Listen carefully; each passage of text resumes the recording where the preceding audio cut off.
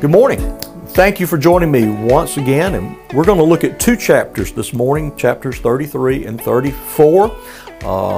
Just to backtrack just a moment, as much as we applauded the accomplishments of Hezekiah, he, like so many, began well but didn't end well. He became proud and again allowed evil to make its inroads into the nation. That's going to find full fruition in the reign of Manasseh, that's described there in chapter 33. Manasseh seems to be the epitome of the wickedness of the kings of Judah. Maybe in the same way Ahab is kind of the epitome of evil in the northern kingdom in Israel. It seems like Manasseh is that. We're told in chapter 33 he did evil. He rebuilt the high places that had been destroyed by Hezekiah, these places of idol worship. Again, child sacrifice is going to go on. And so all of these terrible things, we're told that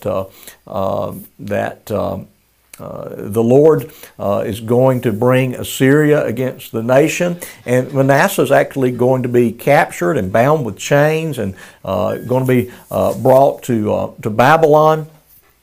And then he actually calls upon the Lord, and we're told in verse 13 that Manasseh knew that the Lord was God. Does that mean that he was repentant? Does that mean that, okay, he's just acknowledging that he's messed up and he's sorry he got caught and yeah, God was right and he was wrong? Hard to know exactly, but it seems like it was a genuine act of repentance. And so he is going to pass from the scene. We're going to see that Ammon is going to rise and reign. And again, he is going to, unfortunately, not follow the latter pattern of his father. He's going to follow the former pattern and engage in apostasy. But chapter 34, again, is that flicker of hope. Again, a Davidic king that walks in the ways of David. We remember him. He's fairly well known as King Josiah and remembered for the reform and revival associated with his particular rule and reign. And so our focus is going to be in chapter 34. Verse 19, we're told that Josiah is going to restore the temple, restore its worship, and they're kind of cleaning house in there, and they find the books of the law, and they bring them to the king, and the king hears the words of the law. He hears the words of God. And so look at verse 19. And when the king heard the words of the law, he tore his clothes, and the king commanded Hilkiah, Ahikam, the son of Shaphan, Abdon, the son of Micah, Shaphan, the secretary, and Azariah, the king's servant, saying, Go inquire for the Lord for me and for those who left in Israel and in Judah concerning the words of the book that has been found. For great is the wrath of the Lord that is poured on us, because our fathers have not kept the word of the Lord to do according to all that is written in this book.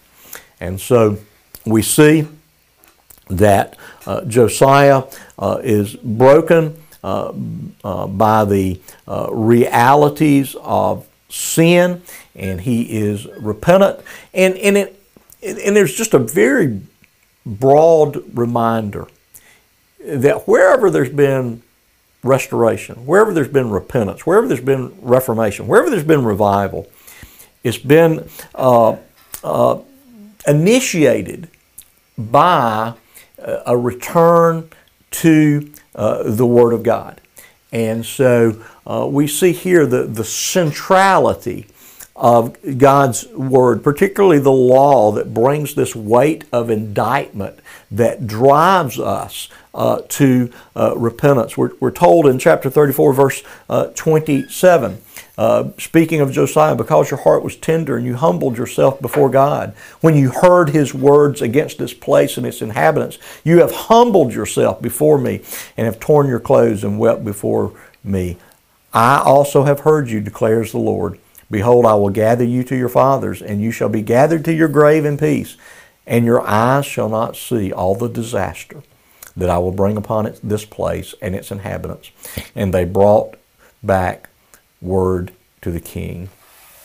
And so the revival is fostered. It seems to be real. It's rooted in the Word of God. It's rooted in repentance. We are told that